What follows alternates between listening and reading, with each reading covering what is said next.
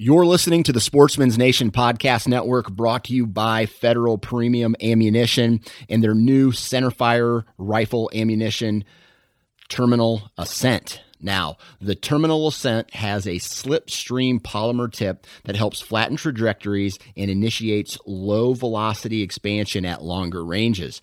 The Terminal Ascent gives you match-grade long-range accuracy in a bonded hunting bullet, and it comes in a variety of cartridges, including the 6.5 Creedmoor, the 280 Ackley Improved, the 28 Nosler, the 7mm Remington Mag 30-06, and the 300 Win Mag.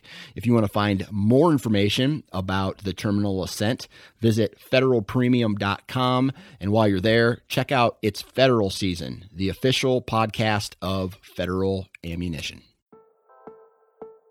Hello and welcome to another episode of the Ohio Huntsman Podcast. And today's episode is about our muzzleloader hunt. So every year we go and do a muzzleloader hunt out at our grandparents' farm. And this year was a little different. Dad usually goes with us. He didn't come with us, but we took two other people that we don't normally hunt with, one of which had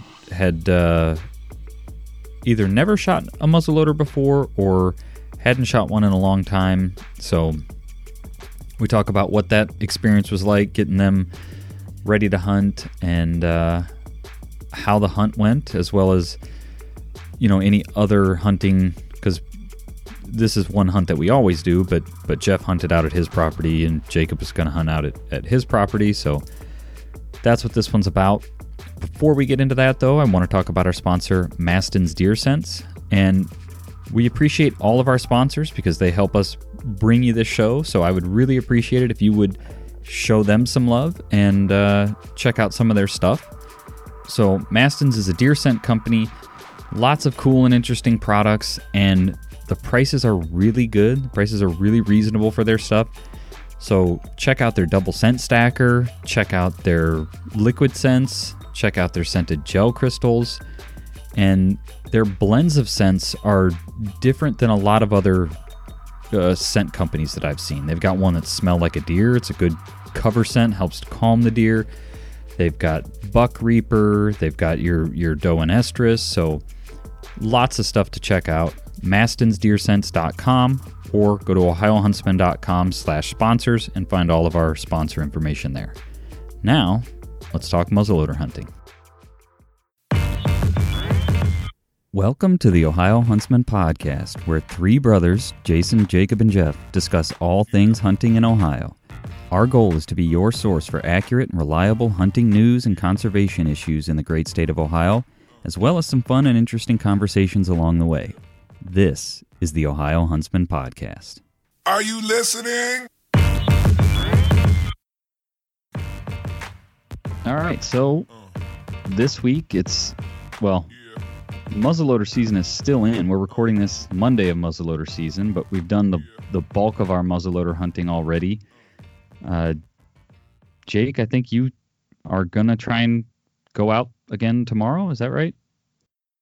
Yeah, I'm going to try and get out tomorrow evening. I have to work in the morning, and then as long as all the stars align and my wife can get home and all that stuff, I'm going to hope to go out and sit at my property in the evening and see if I can't get one last crack at one of the big boys. So we'll see. Yeah. That's all I'll be hunting for is buck only, and it would have to be mature buck. I wouldn't. So we'll see. Well, and I suspect that's probably, I don't know, this is just a hunch of mine, but I suspect that's, what we did. We hunted the weekend, and unless you feel like you've got a crack at a good one, or, you haven't filled the freezer yet and work allows, I suspect most of the muzzleloader hunting goes on that, over that weekend, that Saturday, Sunday. And then, obviously you've got the diehards that love muzzleloader hunting, but my hunch is that a lot of it is opportunistic in that work schedule allows, or you're able to get home early enough to get a few hours in stand before it gets dark, or something like that. But so the bulk of our muzzleloader hunting is done. So we're going to talk muzzleloader hunting, kind of our successes, our failures, and some new experiences, I guess, this season. So to start, I brought along a new, I don't want to say new hunter, because she's not a new hunter, but she's bow hunted before. And I never really asked her how much gun hunting she's done, but the impression I get is that she hasn't done a ton of gun hunting. And I know she had never shot a muzzleloader before. So introduced her to muzzleloader hunting and muzzleloaders. And that was all in all, I would say it was a good experience. She, I guess, to tell you how it ended after, our shooting session before we went hunting, she said she wanted to buy a muzzleloader. So I'd say that was a success. But they came over, and so my brother-in-law and his girlfriend came over, and we were going to shoot the muzzleloaders, make sure they were sighted in.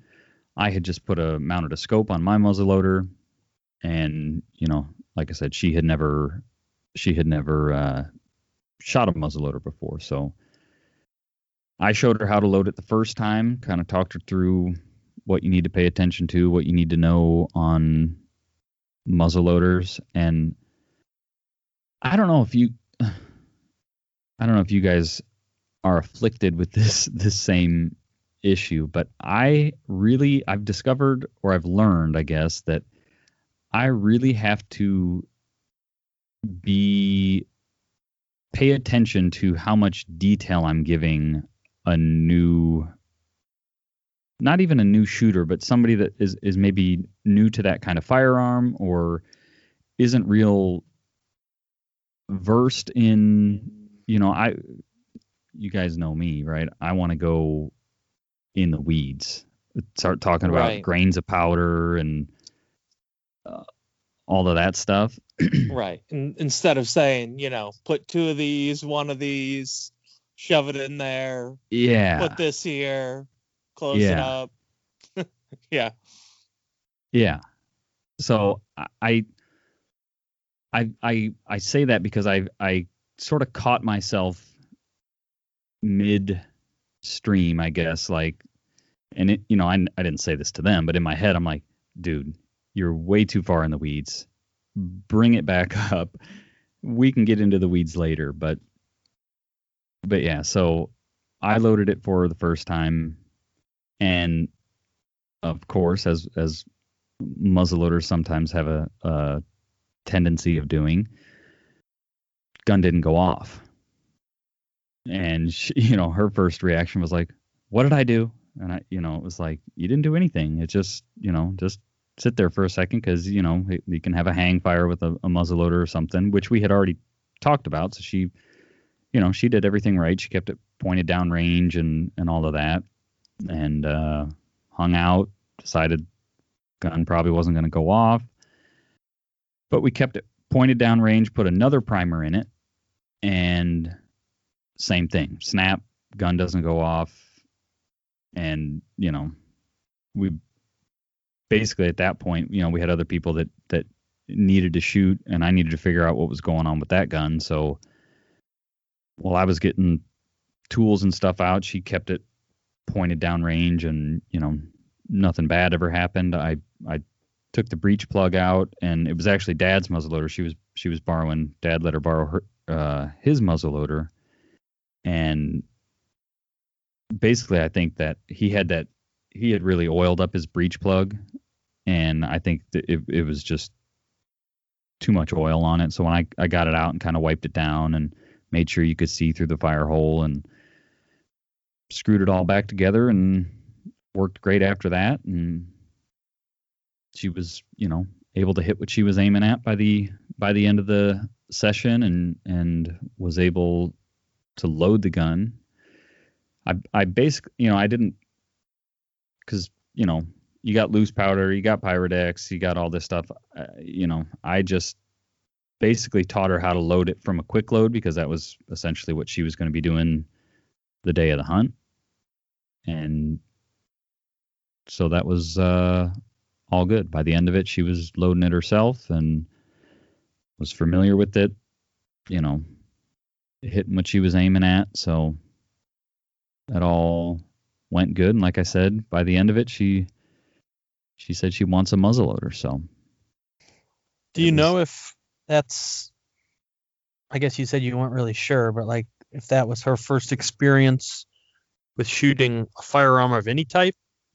No, I know. Well, because we actually went to the cabin with them over the summer and we shot modern firearms down there. Right. And I know she shot before.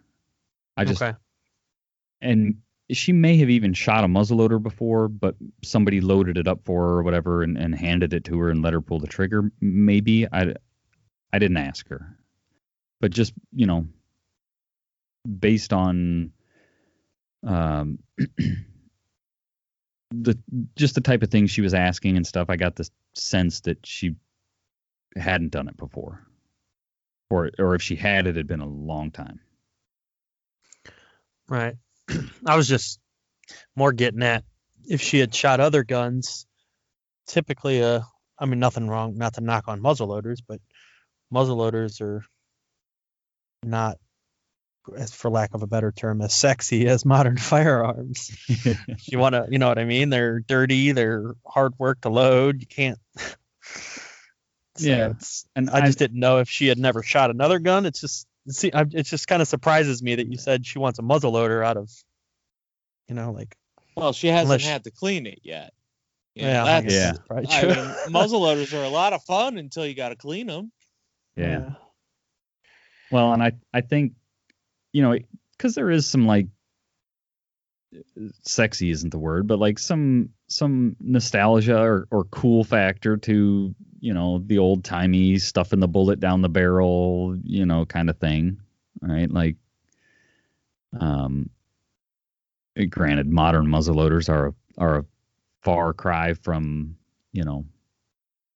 the way back in the day, right. Founding of the country type stuff, but maybe that's what appeal. I didn't ask. I guess I should have asked her, like what about this made you want to buy one?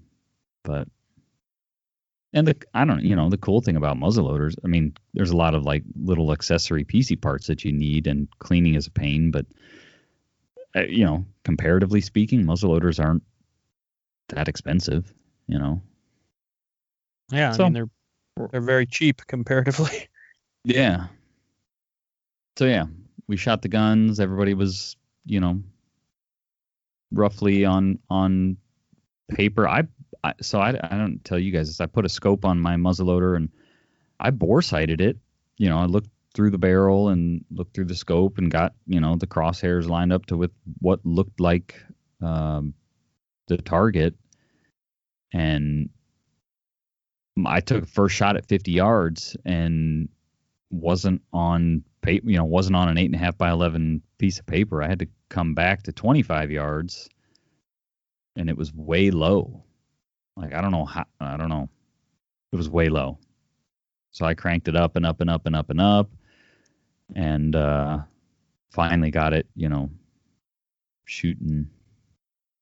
I don't know. I didn't really shoot like groups, but I'd say, maybe tennis ball size groups or some racquetball size groups, I mean, we're not talking sub MOA here, but I guess if I had to guess. So I didn't spend a ton of time. I guess what I'm getting at is I didn't spend a ton of time like dialing it in because it was cold that day. They had already done their shooting, and I was like, well, I think it's pretty good right here. So, and then that led into our, what's kind of become an annual muzzleloader hunt out at Grandma's farm, where my brother-in-law and his girlfriend joined us, and we go out there and do deer drives. And almost got skunked, but almost got skunked in that we almost didn't see a deer. So if that tells you anything, that first drive we always do behind the house, we never really see deer on that drive. It just, Yeah. I don't know. What are you guys' This thoughts on year- why we don't? It just doesn't have a lot of cover to hold deer. That's what I think. that would be my Yeah. opinion too. Is like, This especially year, this time of year, Yeah. there's nothing. Yeah. This year I really felt confident about behind there because of the flooding. I thought with all of a lot of the woods being flooded, there's a couple of higher patches in there that are good cover. And I really thought there'd be deer bedded in them, but there wasn't. But Yeah, I don't know. I You was guys really feeling confident. You guys walked through there. Did you even really see much in the way of like fresh sign in there? I mean, I it's kind of didn't hard to know. tell. I mean, when everything's underwater. I mean, you're walking in 2 inches of water most of the way. Can't really see tracks. You can Yeah. see deer poop if it's floating. But no, I mean, I didn't see much in the way of sign, really. No.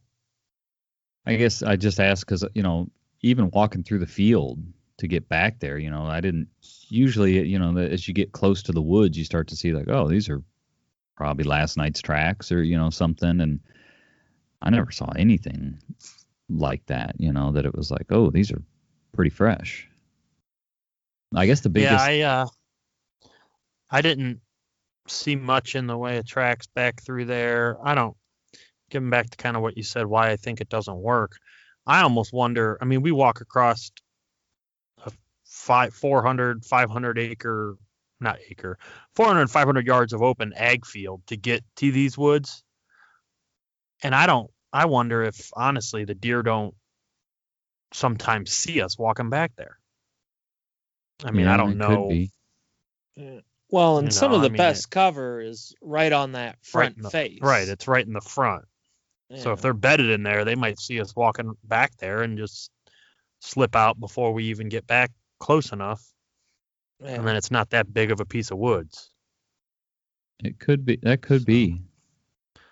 But The I biggest don't know. excitement on that drive was, I guess my brother-in-law. He was a stander.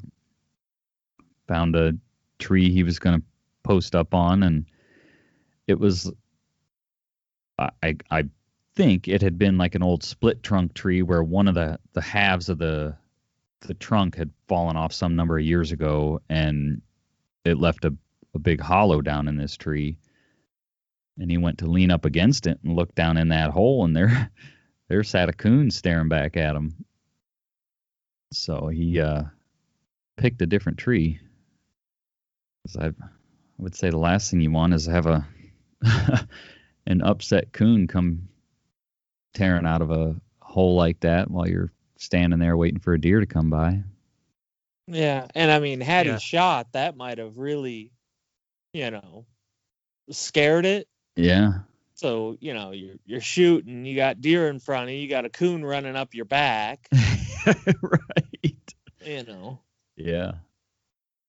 So, but none of that happened. We didn't see any deer.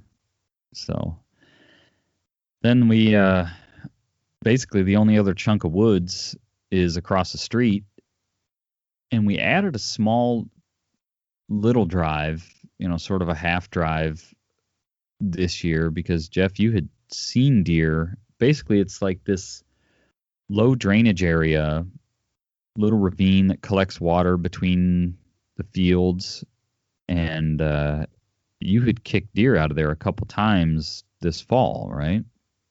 Right. One day because you kind of walk past it on your way to and from the car a lot of times. And on my way into the woods or into the field, I kicked deer out of it. spent some time out in the fields. And then a couple hours later came back and kicked deer out of it. And the ones that I kicked out on the way in, they let me walk right up on them. I had already kind of walked through this little chunk of woods, most of the way, and I popped up over a little ravine and they were right down below me. So they thought they were pretty safe in there because they weren't concerned about me walking on the edge of it. Right. Yeah, and I guess that's just it. It's like this little overlooked chunk of woods, this little ravine, and we were hoping that because we did our hunt out there on Sunday, we were hoping that any pressure on surrounding properties would have pushed deer onto the property we have access on for Saturday, and hoping that because that little chunk of woods gets pretty close to the neighboring property line, so if they squirted across the fence onto the chunk we have permission on, there's a real chance they could have been laying in there. So we set up and walked through that, and nothing popped out. And then historically, I can't remember how much detail we've given on these drives in the past, but there's basically the other chunk of woods, and we typically do it as one big drive, but with the number of people and just, I don't know, I guess the number of people was the main factor on why we decided to break it up this year. Well, and that the creek was going to be way up, so we didn't expect the deer to be able to, or really have a desire to run across the creek. That's right. Okay. So because the creek was up, we could kind of split it because the deer weren't going to escape that way. Right. And that was there was, because the creek was up, it was going to be hard to get drivers in position depending on which way we were going to push it, without having to go way out and around or whatever. So yeah. Okay. So we split that drive up, and the first part is like the wooded upper section above the creek, and then there's a brushy bottom area that was essentially clear cut a number of years ago. I don't know, what do you guys, 10 years ago maybe? It's probably getting close to 10 years, yeah. I would say it's probably 10 years at least.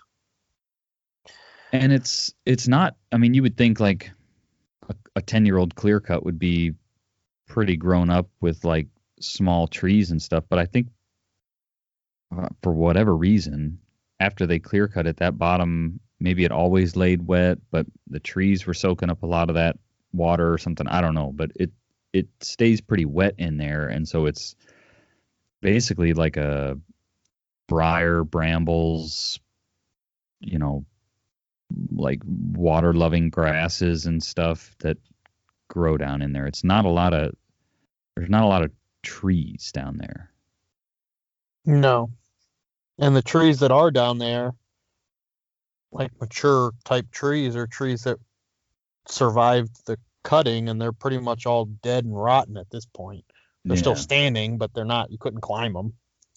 Right. It's all trees that were there before all the water came in. I think when they cut all the trees, like you said, those trees were soaking up all that water, or something changed. Yeah, I think the trees were soaking up the water, because it was a stand of woods, I mean, they were wet woods, but they cut all those trees, and now it's a marsh, and really the only trees left in there that are still alive are a couple of walnut trees, I think. Yeah. Everything else that was there, that they left, died because it got too wet. Yeah, it was like a weird sort of set of circumstances, I guess. And they left some of tops, I think, down in there, and those have kind of stopped new growth from growing because they all got. It's just a mess. Yeah. There's like tree tops that are swallowed up by grasses that. I mean, you walk through there and you sink through a hole up to your waist because it's like an old treetop that was covered up by grasses that's half rotten. Yeah. Yeah, so it's not easy walking, but the deer love it down in there. So we did that. We broke it up. We did that upper wooded section first and nothing.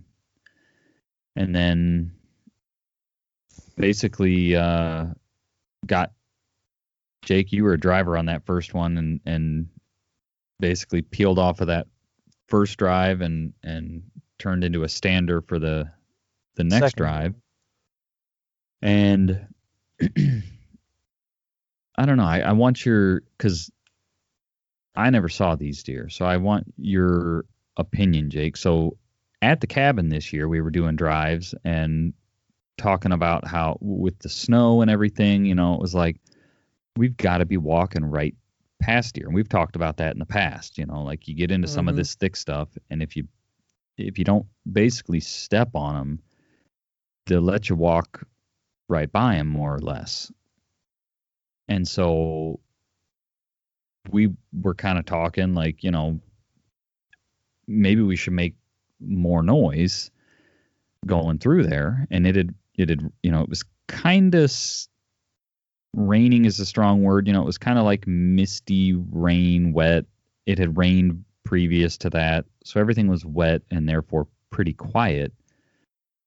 And so I was intentionally trying to crack sticks and kind of talking to myself, and I would whistle a little bit, and just making noise.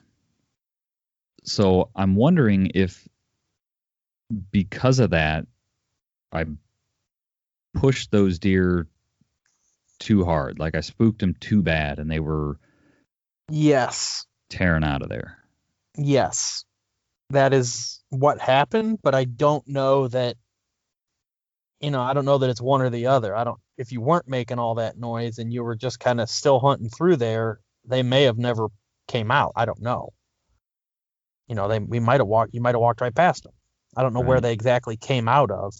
But they definitely were. They weren't just moseying because, hey, I think I hear something. They were getting out of Dodge. And I essentially the same things you were doing, making noise, was the only thing I could try to do to get them to stop. So I whistled, yelled a little bit, and they didn't slow down at all. So I do think they were pushed harder because you were intentionally making noise, but I don't know that it was necessarily wrong. They Right. may have stayed holed up and never came out if you weren't, I don't know. Hindsight's 2020. Yeah. Yeah. Yeah. We know what happened, which looking back, it's like, I probably shouldn't have been making that much noise. I pushed them too hard. But I if you think wouldn't have made noise, who knows? right. I think on that section though, like I think sometimes maybe it makes sense to make more noise than just walking through the woods, but in that section, especially with you kind of being in an elevated position, Jeff, you were also in an because the for the listeners that don't know what it looks like, when you get, it's this bottom section that's bordered by the field on one side and the creek, which was super high and like, I don't want to say a raging river, but it was a flowing river. Yeah. Had you fallen in, you would have gotten washed down. Like you would have Yeah. had to, You'd you have would been have in gotten trouble. washed down. Yeah, you would have had to swim to the shore downriver. Yeah. Yeah, you'd have been trying to grab something hanging over. Yeah. Yeah. So across that is basically a bank that goes up I don't know, how high did you say that bank? 20, 30 feet that bank goes up? Yeah, I was going to say it's at 30. least- Yeah. yeah, I'd say 20, 30 feet. So if you got guys over there, they're essentially in a tree stand. You know, they've got an elevated position looking down into this. And Jake, you had been standing up there for a long time. I'm assuming looking down in there Yeah. periodically to see if there was any deer, you know, while we were Yeah. getting set up for this drive, and never saw anything. No, yeah, I had picked it apart pretty good, you know, just with my eye, because like you said, I had a good amount of time because you guys had to walk all the way out and around and drive cars around, and Yeah. so I had picked it apart looking for anything bedded, and I couldn't see anything from where I was. Right. So, but I think with the way that little area lays out, I think, I mean, not sneaking through there, but I think just walking through there is enough to, you know, maybe zigzag, because there's one spot where it gets kind of wide. You know, maybe zigzag back and forth a bit, but after walking it this time and making some extra noise, I feel like I could probably get them up, or at the very least, because you guys are in an elevated, you know, sort of viewing point, even if, because I think what happens a lot of time, like at the cabin, you walk through a thick section and they don't go tearing out the backside to the standers. They may get up and kind of J-hook around, and, you know, you as a driver never see them. They never go to the standers, and they just kind of hang out. They just move within that thick bedding area.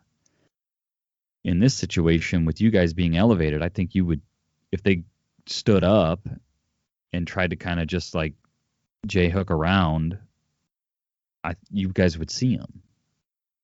Yeah, I mean, because you got to remember, 2 years ago, we were tracking a deer back into that brush, and jumped another deer.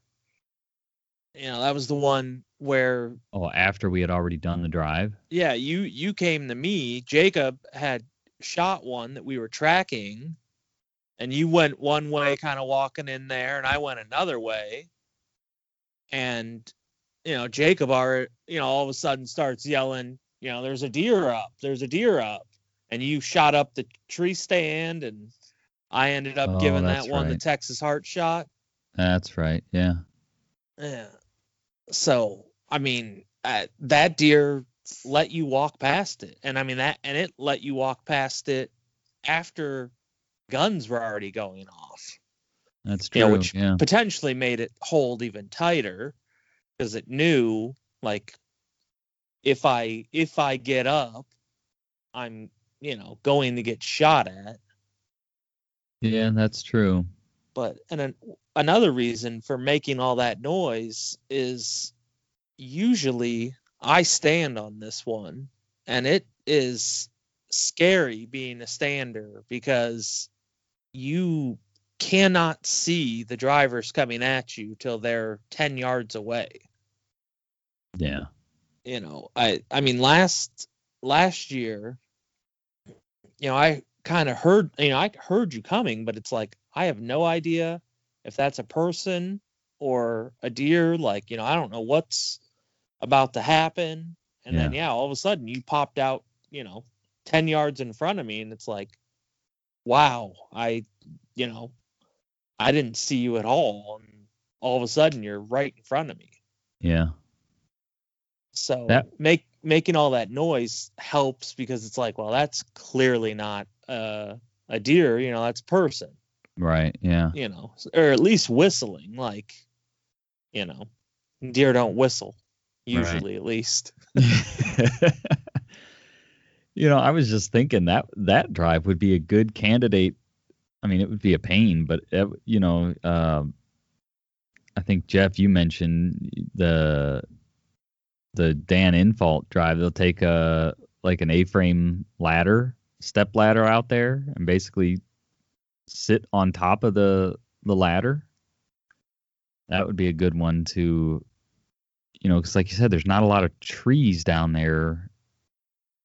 And the rest of the year, it's not really a good, I wouldn't think, where you would want to put a stander. It's not really a good place for a tree stand. Maybe, maybe not. But if you could get somebody elevated in there, I think a stander, I think it would help a lot. Yeah, I would agree. I think if your brother-in-law was elevated, he would have saw those deer that I saw. They were, the way they ran, they were less than 20 yards from him. Yeah. But you couldn't see him. He couldn't see him. They could have been 10 yards from him. He probably couldn't have saw him. Yeah. It's just the way that it's just thick, nasty. And with it being wet, you don't hear them. We need to take a quick break here to talk about one of our other sponsors, Monster Whitetail Grub. So they are a deer feed company, and they're actually based right here in Ohio. So their tagline or slogan is "Deer Feed the Ohio Way," and they actually try to source everything from Ohio. So you get a great product. We've had good luck with their success. We've tried their signature Monster Whitetail Grub feed, which is a high protein feed. It's got mineral mixed in. You can get tons of different additives added to it, and at the same time help support the Ohio economy. So it's a win-win in that book, and it helps support the show by supporting our sponsors. So check out Monster Whitetail Grub. Go to ohiohuntsman.com/sponsors, and you can get in touch with them, find out which retailers they're in, or if there's not a retailer in your area, how you can order it and get it shipped to your house. So with that, let's get back into the conversation. Do you guys think it makes more now that we've done this and kind of seen how they run, do you think it makes more sense to push that stander in farther, like almost put them on the creek bank and then let the person out on the field edge? Because my thought there is, if they're coming through that bottom, they're going to get to the end. They're either going to run along the creek and try to get across the creek, or eventually they're going to squirt out into the field. But maybe that's not the case. I don't know. What do you guys think there? I think, yes. I think that stander needs to push all the way into the creek. And if the creek's low enough, maybe even go, because that creek kind of creates a little island. Once you get back in there, the creek divides. If you can get across onto that island, maybe even, because that's where they go. Yeah. Yeah, Jeff. That deer I shot that we tracked, that's where we tracked it. Yep. That little ravine, Jeff, that you went, I think as you were walking out, that little, I don't know where exactly that lays out on the other side, but do you think that ravine would be a good spot for a stander to kind of get out of that brush a little bit and be able to see stuff? Yeah, probably. Yeah. I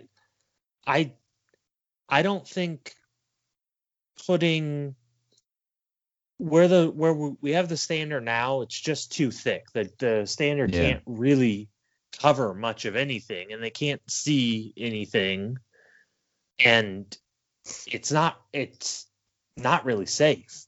Yeah, I was going to say it's kind of dangerous. Because basically the deer have to run in a very specific way to have a shot. Yeah.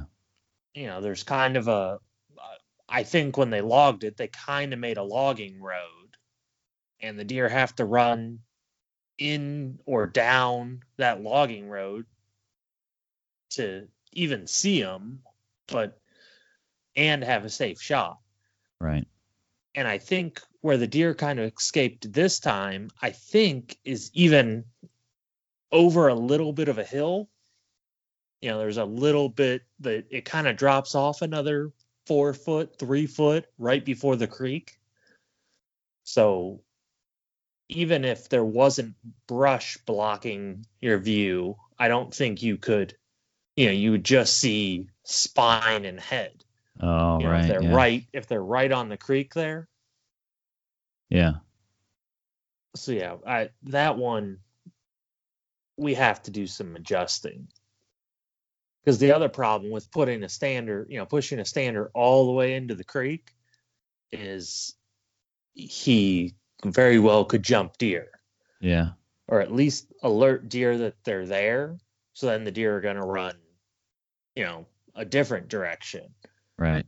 They know there's somebody that way and that way. So I'm going to run out to the field, or I'm just going to bonsai straight into the creek and across. Yeah. Yeah. So, like I said at the beginning of this, Jake saw some deer on this one. Never got any shots, but that was the end of our group hunt. We went back to the house. Grandma had a nice lunch ready for us and hung out and chatted and headed home. But Jeff, you had actually had some success the day before. I think you posted about that a little bit in stories, right? So if you listeners are following our stories, they've already seen some about this. Yeah. Before we get into that too much, I have a couple of questions for you guys. Okay. Jason, this was kind of your first time, really taking like a relatively new hunting, right? Yes. And the pressure, it's at least for me, it's so much worse when you're like, this is what's going to happen, and then it doesn't happen. Yeah. Or like, this is our plan, and then like that doesn't happen. Yeah. It's so much worse. Like you get them all pumped up and whatever, and then they don't even see a deer, and it's like, well, this is, this sucks. Yeah. Yeah, and I guess to add insult to injury, I found out as we were, because I don't know if you guys noticed, she kept getting phone calls and people not while we were hunting, but like in the downtimes, she'd answer the phone, oh, thanks, thanks, yeah, it's good talking to you. Well, it was her birthday. So it would have been real nice to have gotten her a deer on her birthday, but right. She didn't even end up seeing one. So, but I mean, she was in good spirits about it all. And the main thing I was kind of bummed about was they bought tags and licenses specifically for this one afternoon of hunting or morning of hunting. And, I was really hoping to make it worth their money, I guess, make it worth their while. But unfortunately, didn't work out that way. But I told them as we were walking back, because you guys were on one side of the creek and those two and I were on the other side of the creek, and so walking back up to the road back up to the house, I told them, well, at least we got some up and moving. Had we played it a little different, maybe we'd be dragging deer right now, but it would have really been a bummer to have come out here and done all this and not even seen a deer. At least we got some going. And they were talking on the way home that next year they plan to kind of hit it harder, buy their tag and license earlier and get out and try to get some deer meat in the freezer, because like I said, they've both hunted. She's, I think, primarily bow hunt. My brother-in-law has, he's done plenty of hunting, but he, here, I don't know, past handful of years, maybe the past 10 years, I don't know that he's really hunted, maybe, a year or two in that time span. I was going to say, I don't remember you ever, I know your father-in-law, I've heard stories of him hunting, but I've never heard, just the way Pete was raised, I assumed that he hunted at some point. But in the last, like you said, probably 10 years, I don't recall hearing about him going hunting. Yeah. I think he just, life happened. He had kids, he had young kids. His kids are getting older now. Just life situation is a little different. So he's I think he's going to have some time. I think a lot of times, he didn't have any vacation left come, kids get sick, his job, you got to take vacation to handle, sick kids or whatever. And,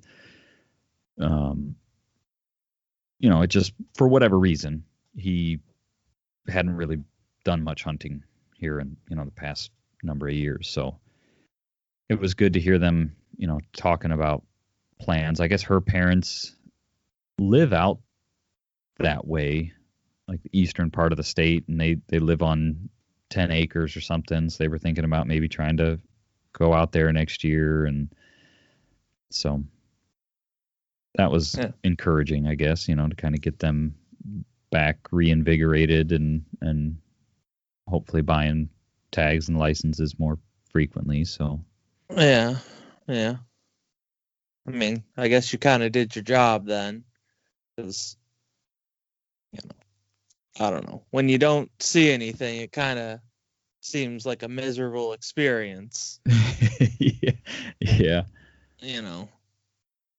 Yeah. The other thing is, on the way home, because we all left out of there around the same time, when we got on the highway, did you guys notice off to the right there was two what I think were girls dragging a deer through a field? Yeah. Did you saw that? Yep. Not a stitch of blaze Yeah, orange. I saw them. No, yeah. Yeah, no. I noticed that. Yeah. Wearing it's full like- camo. Yeah. Yeah, full camo, dragging a deer through a field. And it's like, what's, I don't know why people think that they don't need to wear blaze orange during muzzleloader season. I kind of assumed that they had, I don't know, had a vest or something on, took it off after everything was done. And, I don't know. My head initially went to, well, they were wearing it when they were hunting and they've since taken it off. I obviously don't know that, but Yeah, I mean, I don't know that either. But it seemed very odd to me. yeah, Because it doesn't. That's still a really bad idea. right. Because now you're 3 brown things in the middle of a field. And one of those brown things is actually a deer. Yep. Now, granted that it's on the ground, but because at first I was like, oh, that's good for them, especially because it looked like 2 women, so it's like good for them, they went out and they're dragging their own deer, and See, I thought they're doing it. I thought it was a guy and a kid when I went by it. I don't know. Well, maybe I don't know. I didn't get a good look. I was driving down the highway, but my assumption was the same as yours, Jason. I thought it was a dad and his daughter or something. And it looked like they were pulling it on like some sled thing from what I saw. But I don't know. Yeah. Well, and I mean, I But guess either way. another, a safety standpoint, but then it also just invites, I mean, it's a big field in full view of the highway, it just invites Right.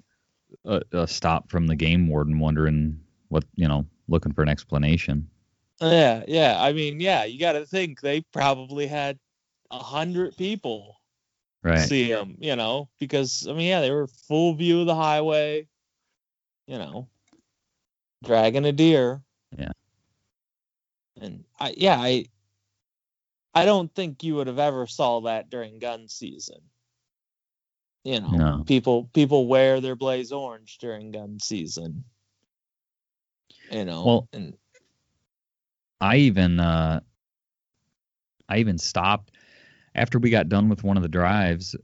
We were walking up toward you, Jeff, and they were, my brother-in-law and his girlfriend were with me, and we got within,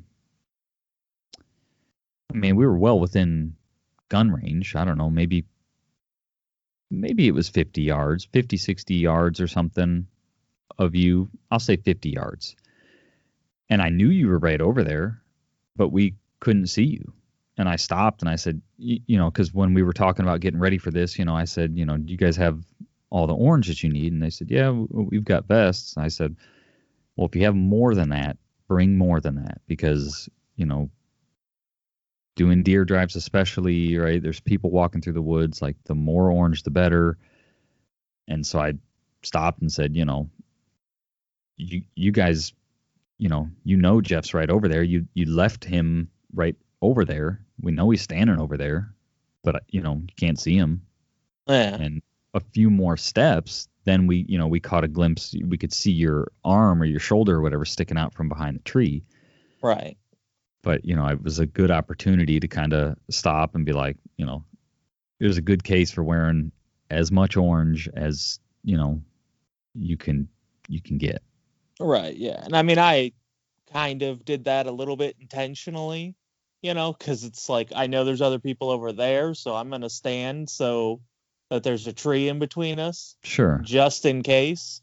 And also it's like, I've seen the deer kind of basically run like in the area where I would be shooting right at them.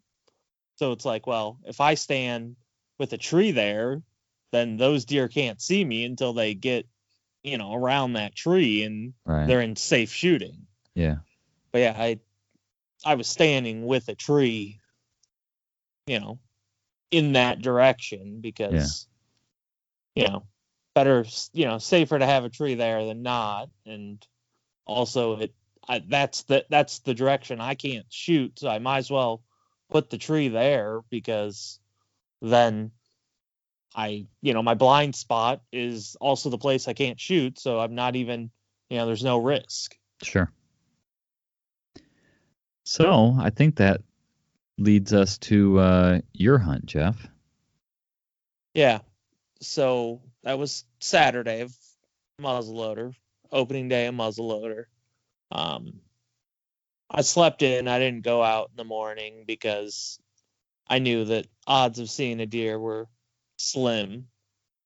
I basically have one nice buck that walks during the day, but he almost exclusively comes in like early evening, and there's no pattern. He just comes in, every, once a week on a random day, maybe not even once a week.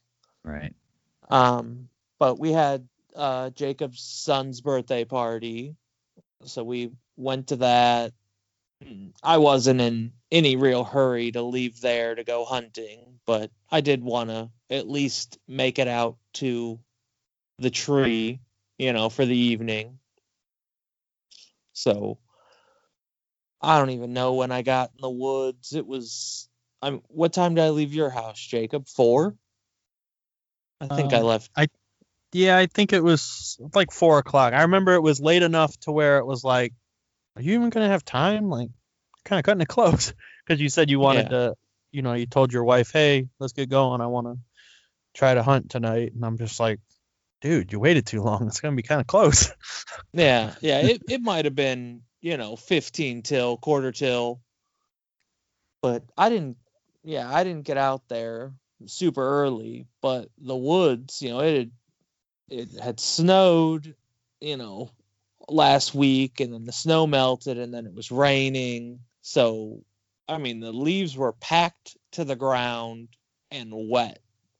So I was able to move like dead silent. I could basically run through the woods and not make a sound. So I, basically got back to my stand real quick. I would kind of walk quickly till I got to like a ravine, because I kind of have this down. I know where the deer are and where they're not going to be, so I would, kind of get real close, move quickly, look at the different areas where deer might be bedded, and got to my stand. And I got to my stand, got up in it. And I think I texted you guys, like, tonight's going to be a good night. Like, I got out here dead silent. I saw a bunch of deer on my way from Jacob's house to mine, like tonight's gonna be a good night. Yeah, you called your shot. You said, I think you said, I'm gonna shoot one tonight. I can just feel it. Yeah. And I mean, I sort of didn't have a ton of intentions of really shooting a doe. I have a pretty good amount of deer meat. I have enough. So I didn't have, I was gonna pass on, little doe, but I'm sitting there and it's overcasty and I'm in the woods and it's getting late. And I'm sitting there and it's like, wow, it's really getting close to, I can't see my sights anymore. I have open sights on my muzzle loader and it's like, and then, it gets to the point where it's like, I don't know if I could, if a deer did come, I don't know if I could shoot it. I can't see my sights. Right. And I got out my phone and basically texted you guys that. And, I kind of put my phone down, like look up, and there's a deer standing there at like 40 yards. And I pull up my gun and it's like, yeah, I can't see it. It's not, I can't shoot it because I can't see my sights. Right. Yeah. I send you guys that text and then, I get out my phone to start trying to, take pictures, and this thing basically just picks up its head and just walks right over to me. I mean, walks right below my stand. And it's like, well, if it's that close, I'm gonna shoot. I mean, it was, I don't know if I've ever shot a deer with a bow that close before. Oh wow. It was right there. Yeah. And it's like, yeah, at that distance I can see my sights. I'm not worried about, being off by a little bit. I'm right. Almost sticking the barrel of the gun, to the side of the deer at this point. That deer was probably 10 yards. I mean, it was right there. Wow. And I pulled the trigger and, I see the deer run out of the smoke cloud basically. And it's getting it. I mean, it's running. And it's trying to make like a hook to kind of hook back the way it came. So it kind of, makes a J. And, when it gets to the tip of that J, it quickly stops and turns around to go, run the other way. And then it fell over. Because I was convinced, like, oh no, that deer, it's running that fast, that far, that hard. I missed. Even at 10 yards, I missed. Yeah. But yeah, it fell over, and that was basically that. When I, got out of the stand, when I got over to it, the deer the way it had fallen, it had jammed its head underneath one of its legs. Like, so its leg was tucked up over its head. Like, when I walked up to it, it looked like the thing had a hoof growing out of its neck because it had tucked its head underneath its leg. Yeah, you sent us the pictures of that. Weird. That was the strangest thing, yeah. Yeah. But I think it was just, I mean, the thing ran full blast until the moment it was dead. So when it, fell, it just, contorted itself all weird. And I didn't, I thought surely when I saw that it had, I had shot it through the shoulder and it had, that leg was gone, and that's why it was tucked up like that. but I didn't hit either shoulder. I went right through the lungs.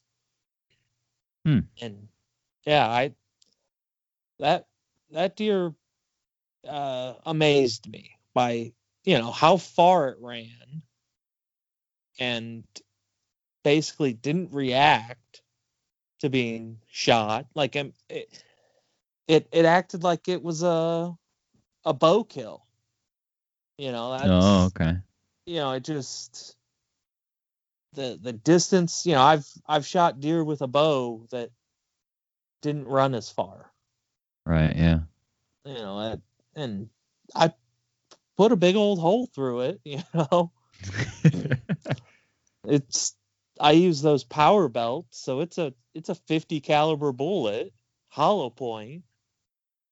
Yeah. And I hit a rib on entry, so I mean it had opened up.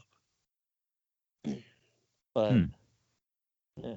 And also when so then after our hunt on Sunday, I was taking my deer to the processor, and I got maybe 2 miles from the processor and had 5 bucks run across the road in front of me.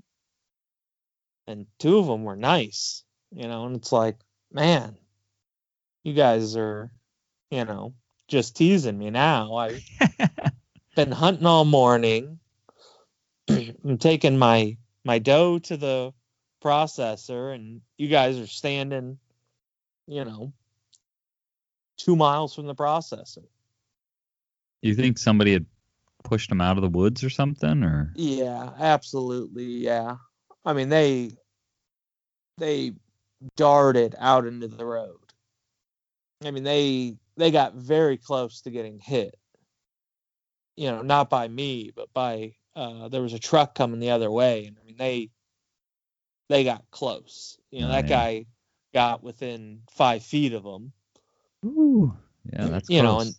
And I mean there was a narrow gap, in between my car and his truck, that they all darted through. And, so they, it was narrow. They weren't, they definitely wanted to get out of where they were. Yeah.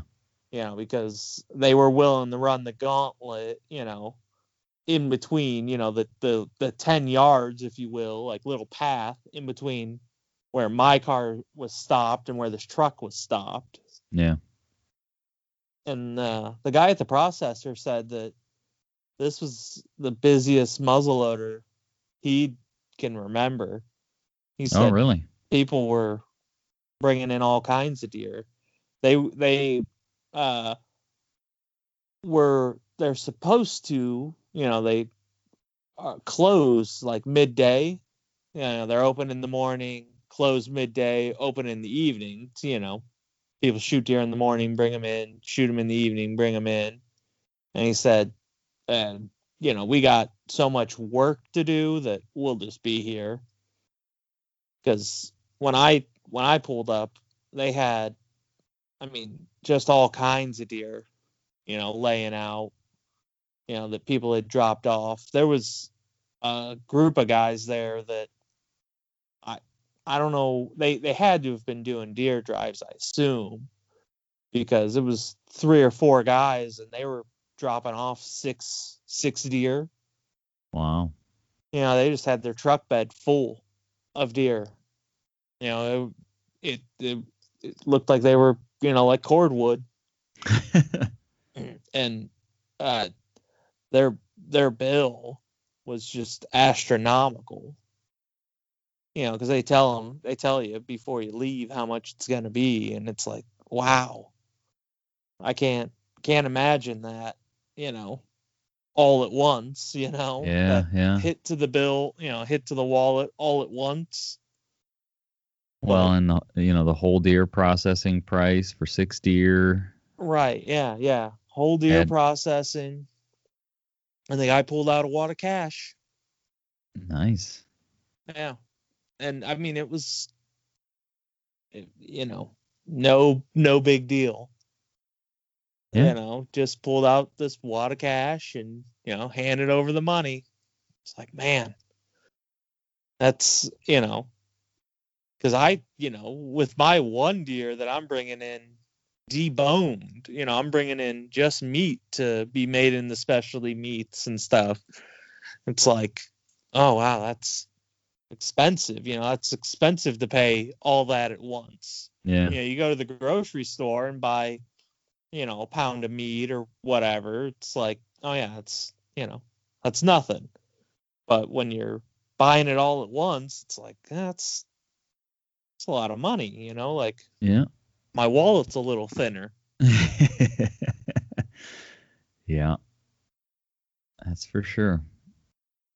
All right. Well, that sort of wraps up, other than, like I said, Jake's going to go out on Tuesday and see if he can get one, but that sort of wraps up our muzzleloader hunt. Also, the cool thing about shooting that deer was this year I had intentions to shoot a deer with a gun, one of the guns that I inherited from our grandfather. Oh. And I had the intention to use a 16 gauge, just a break action 16 gauge, but it wasn't, it would repeat, but it didn't shoot where you pointed it. It was just a bead sight, and it didn't shoot anywhere near where you pointed it. Yeah. So, but I got to shoot that deer with a muzzleloader that I inherited, so that was cool. I got to accomplish it just in a different way. Right. Yeah, that's cool. All right. Well, hopefully everybody else had some success or was able to at least get out and hunt muzzleloader. And I think with that, we'll shut it off. And thanks everybody for listening. All right. So that's it for this week. Hopefully you guys had a good muzzleloader season. Maybe you had the opportunity to take somebody new out hunting. If you did, that's great. Hopefully it went well. If you didn't, that's fine too. Hopefully you had a good muzzleloader season. Still a little bit of bow season left, so if you're still trying to get that last deer in the freezer or put a tag on a nice buck, hopefully you've got a few more sits planned.